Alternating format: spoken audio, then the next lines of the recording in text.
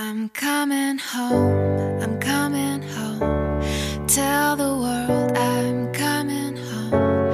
Let the rain wash away all the pain of yesterday. I know my kingdom awaits, and they've forgiven my mistakes. I'm coming home, I'm coming home. Tell the world I'm coming.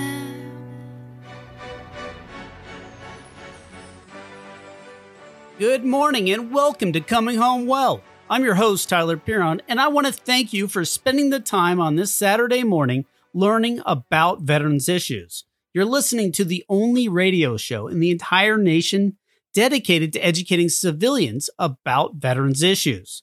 Now, this week we had an awesome talk. We sat down with Mark Whiting, the program manager for the Military Medic and Corpsman program. And what that does is it allows medical personnel in the military to come work in Virginia and get past all the red tape that normally precludes them from just jumping right in because they've had all this awesome training, but most states require their own licensing. Well, the Department of Veterans Services was able to make a special arrangement so these people can start working right away. However, they also recognize that people have been out of service for a while. They have a No Veteran Left Behind program that can do all sorts of the other things in the medical community, as well as healthcare leadership. As Mark was telling me, healthcare leadership is all about being like a military installation. You need all the things running, all the logistics and all the information technology and all the other things that you need to keep a hospital running. Well, if you've had years of experience leading people or serving in the military, these are awesome skills that people need in the medical community. So without any further ado, the interview with Mark's a little bit longer than normal, so I'm going to jump right into it. But I hope you really enjoy this interview with Mark Whiting with the Department of Veterans Services.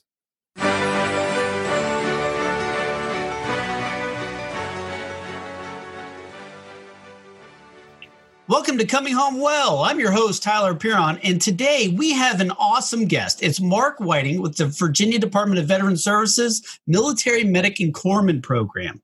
Now, they offer clinical, non-clinical, and leadership, career, and education pathways for veterans seeking employment in Virginia's healthcare system. Now, Mark, what does all that mean?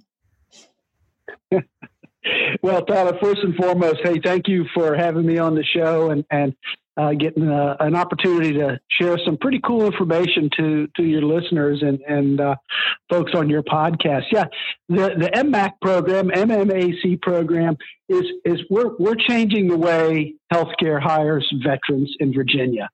You mentioned we offer three distinct pathways, hiring pathways. When we work with a lot of virtually all of the major healthcare systems to present employment and education opportunities for veterans and for transitioning service members. Our most unique pathway is what we call our MMAC qualified. As you know, most of your listeners know, you leave the service, you've got all this tremendous training, high-end, high-speed training experience. But other than maybe EMT, when a medic or a corpsman or an Air Force medical technician leaves military, there's no credentials. And that's a real challenge because now that medic or corpsman has to essentially start over to get a required healthcare credential and, could probably teach a lot of part of that, of that course that he has to take because he or she has that tremendous training and background. We flipped that model in Virginia, and we're currently the only state in the country that allows medics, corpsmen, and Air Force medical technicians to continue practicing at that same skill level when they enter civilian healthcare.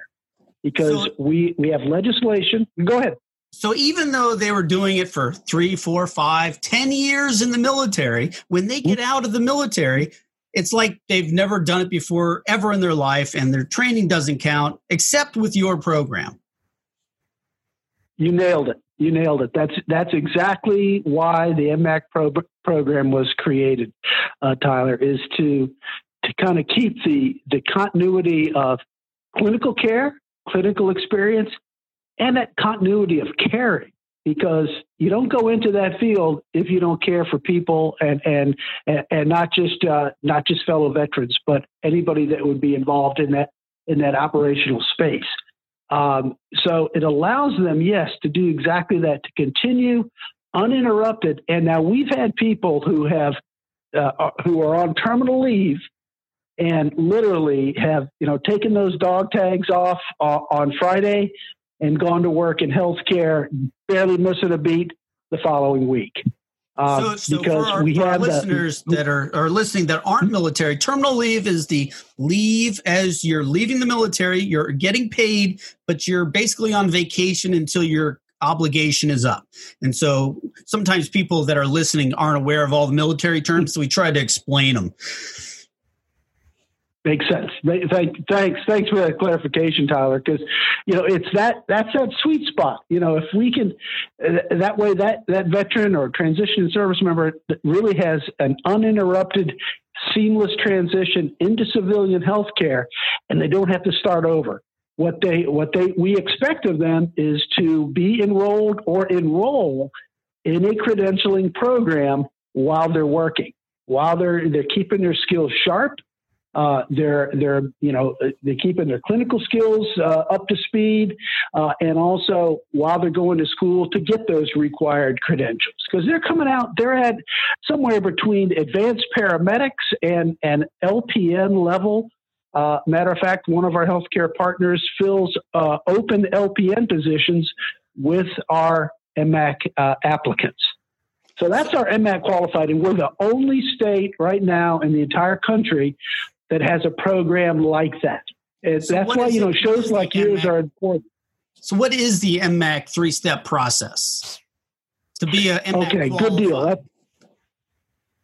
Yep. Well, the 3-step process is something that we do. It's kind of an operational thing with us, because what we do is we recruit worldwide. Just like this, shows like yours. As a matter of fact, in May, we're going to have an ad in the Stars and Stripes Transition Guide. It goes out to 350,000 the transitioning service members and bases all over the world. We're running a banner ad right now on the Stars and Stripes website, but we use a variety of means to get the word out about this program. And, it's funny. We often hear from folks that have been out too long to qualify for the MMAC program. And that's an important note, because to be MMAC qualified, you have to have practiced hands-on clinical care within at least a year. After that, your skills are getting a little rusty. They're very perishable skills. So kind of in consultation with our physician and medical directors at our hospitals, they were comfortable with making sure there was that 1-year window that to be MMAC qualified. We wouldn't want someone walking into an ER and they haven't started an IV in 20 years. So we have that window. But we recruit worldwide. Then when that person goes to our website and applies, we review that candidate A to make sure that they have been out, or they have practiced hands-on skills within a year. They have to have a DD-214 to show us that they were anything other than dishonorably discharged. We don't have we don't allow, per the Code of Virginia, dishonorably discharged individuals, but medical discharge, general discharge, of course, honorable discharge are permitted. So we review that. And the other thing we do, it's important, resume is key to putting your best foot forward and your best face forward. So we work with that candidate's applicant's resume to make sure that it's not a federal resume, that it isn't full of military acronyms and jargon, that it's at least, no more than 2 pages long. And it's in a civilian, referral ready format. So once we review that candidate to make sure, where they fall in our 3 pathways, and I'll touch on those again in a second, then we refer them to our partner healthcare systems. We have 11 partner healthcare systems all around the state, all the big healthcare systems. And kind of my goal with the program was to make sure wherever that veteran or transitioning service member wanted to live in Virginia, we would have an employment opportunity there for them. For instance, we partner with the Virginia Department of Corrections.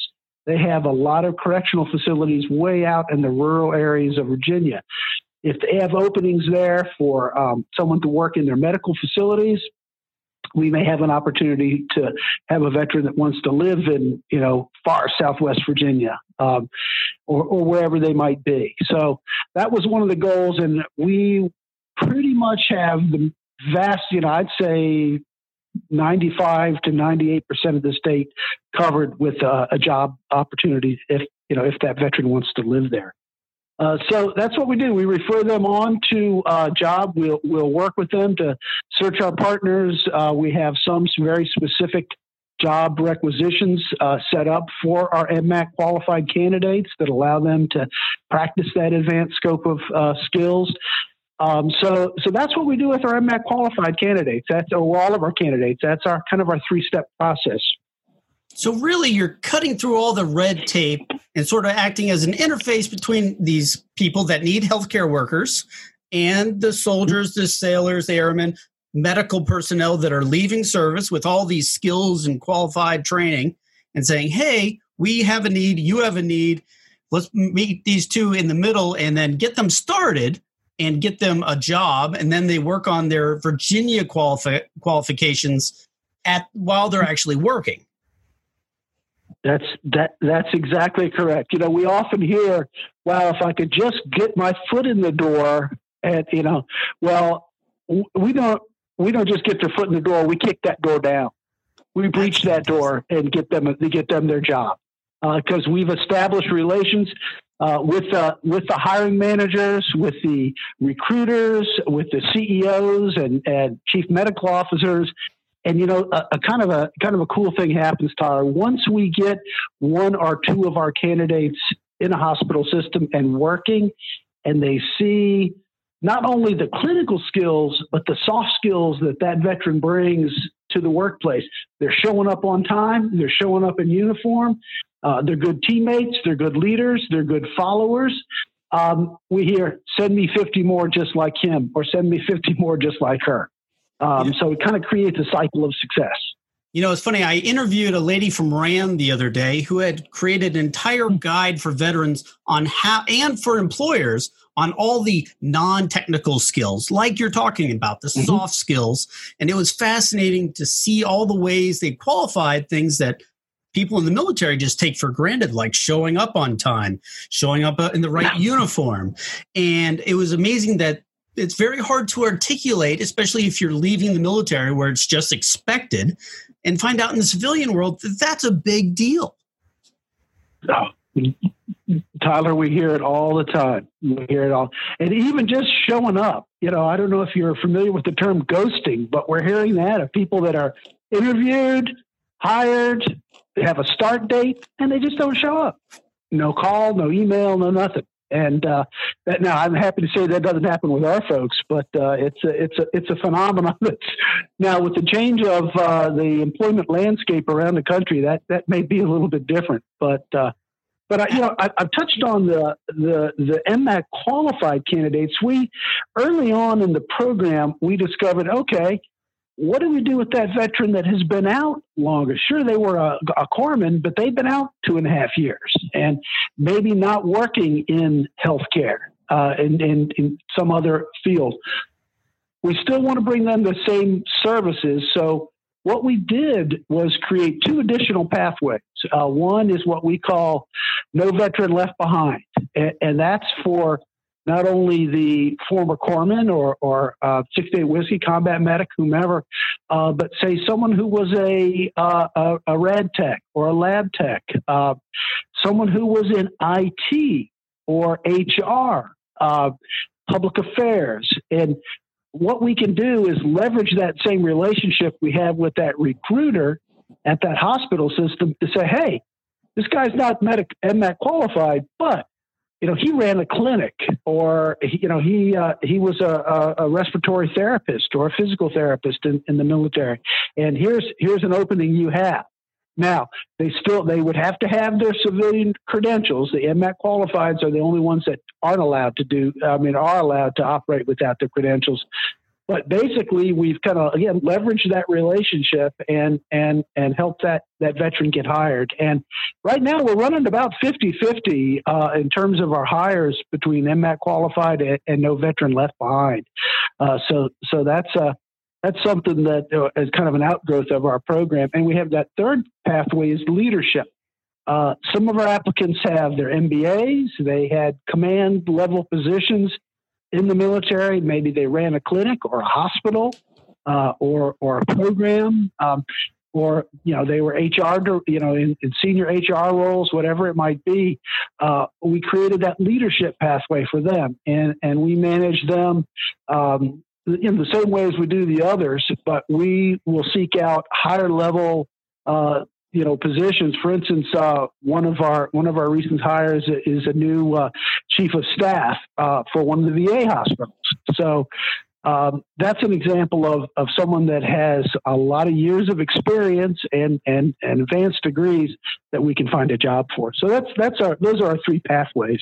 So this is not just the guys immediately leaving, but also people that have been out for a while or have served for 20 years or more, and they served in the healthcare arena, but not necessarily on hands-on clinical experience, because there's a lot of things that go on in a healthcare environment, such as supply and logistics and HR and IT and all these other things that go on. But healthcare is so specialized that if you've been in the area, you probably have a much better understanding of what's going on. So these folks that are out 5-10 years or served and are retired now, you also have a pathway for them. Yeah, absolutely. Tyler, a hospital system or a hospital itself is just like a military installation. Like you said, you need infrastructure, you need supply chain logistics.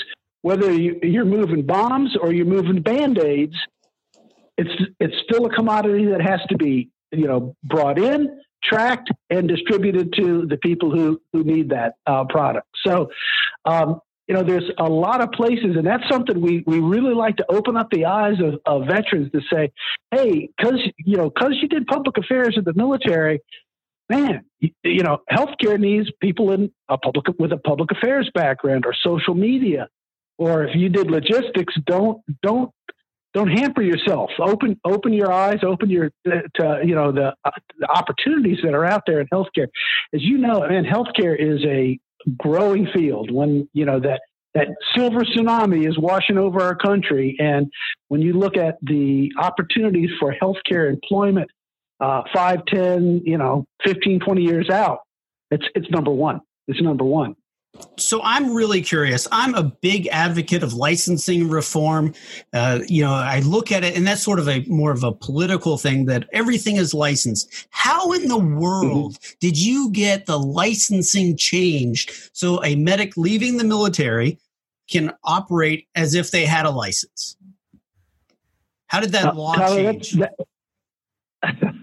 That's a really good question, and we were fortunate, and there's a lot of people that did a lot of great work before this was even officially launched back in 2016. A lot of credit goes to our Secretary of Veterans and Defense Affairs at the time. He was retired Admiral Harvey, John Harvey. He and one of the folks from, and I'm forgetting her title, she's a physician, and she was with the leadership at the Virginia Department of Health. Her name was Dr. Jennifer Lee. It was almost on the back of a cocktail napkin thing at a meeting where they were talking about the VA's intermediate care technician program, which allows people to work in the VA facilities because they fall under different regulatory guidelines than a state facility. former medics and corpsmen allowed them to work. And they were like, wow, could we do this in Virginia? And so at the time, our governor, Terry McAuliffe, whose son had a son deployed in the military and was a strong supporter of military and veterans affairs, they got together with him, got members of the General Assembly, the Veterans Caucus. One of them, was a physician, former armored physician. They got together and started just hashing out the details. And I'm happy to say the initial law passed with bipartisan support, unanimous support. And one of the things is we brought a lot of people under the tent, the regulatory people, the Virginia Employment Commission, of course, DVS, some of the major healthcare systems, and said, let's talk through this. Can we make this happen? Issues were identified, for instance, Medicare and Medicaid reimbursement, the CMS reimbursement. Technically, the law says that any care that is going to be billed to Medicare and Medicaid in a healthcare facility has to be done by a credentialed healthcare provider. We got the Virginia Department of Health Office of Life Insurance Certification under the tent, and they said, "Hey, we've got this in the Code of Virginia. We're comfortable with the scope of practice that these people bring. So yes, it's okay if our people do patient care, and it's okay if it's billed. If we didn't have that, the hospital systems would have never bought in." But we had a lot of the public affairs and government relations people from the healthcare systems. The Virginia Hospital and Healthcare Association has been a great ally and stakeholder in our program. So I guess the key was to get everybody around the table and to answer the question, why not? Why can't we do this? And if there's challenges or obstacles, how do we, overcome them? And that's the military mindset: adapt and overcome. Mark, that is an absolutely. Go ahead. Oh, no, I'm sorry, man. No, it was just a great collaboration and great teamwork around a great cause. Mark, this program sounds absolutely fantastic. So it covers guys just leaving the military, people who have been out for a while, even people who are retired in other fields. How do they find more about the Military Medic and Corpsman program? That's a great question. The best place to start is, of course, with our website, and that's DVS Delta Victor Sierra .Virginia spelled out .gov .gov. That's Delta Victor Sierra .Virginia .gov .gov. You can plug in MMAC in the search box, and it'll come up. All the information you need to know about our program is on there, including our application. And it's a simple online application. We just, like people to have their DD-214 and a resume ready. Mark, that's absolutely a fantastic view on all these veteran services that we often run into these roadblocks, and someone with the leadership and foresight to say, hey, why can't we do this? Or how can we do this to make it better for veterans? Mark Whiting with the Department of Veteran Services Military Medic and Corpsman program. Thank you so much for coming on Coming Home Well. Oh, Tyler, you're welcome. And thanks for the opportunity to share information about our, awesome program.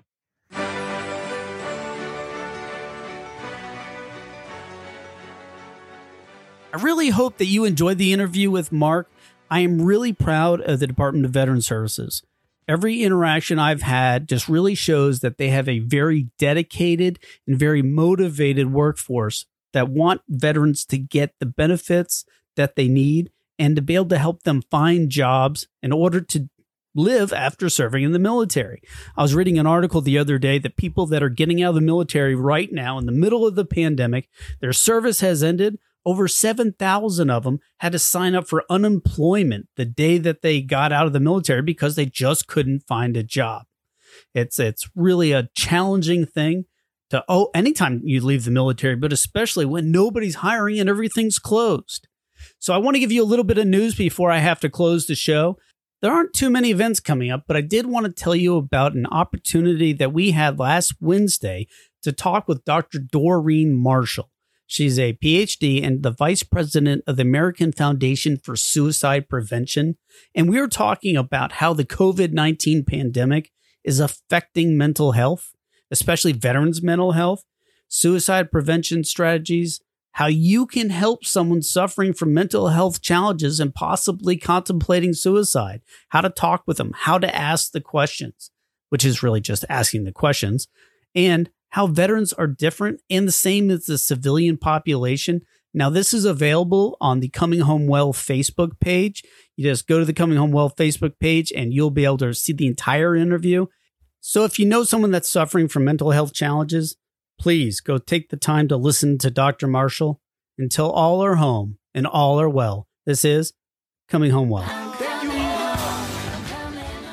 Coming Home Well, helping civilians better help veterans. Every Saturday morning at 8:30 a.m. on Seaville 107.5 FM and 1260 a.m. WCHV.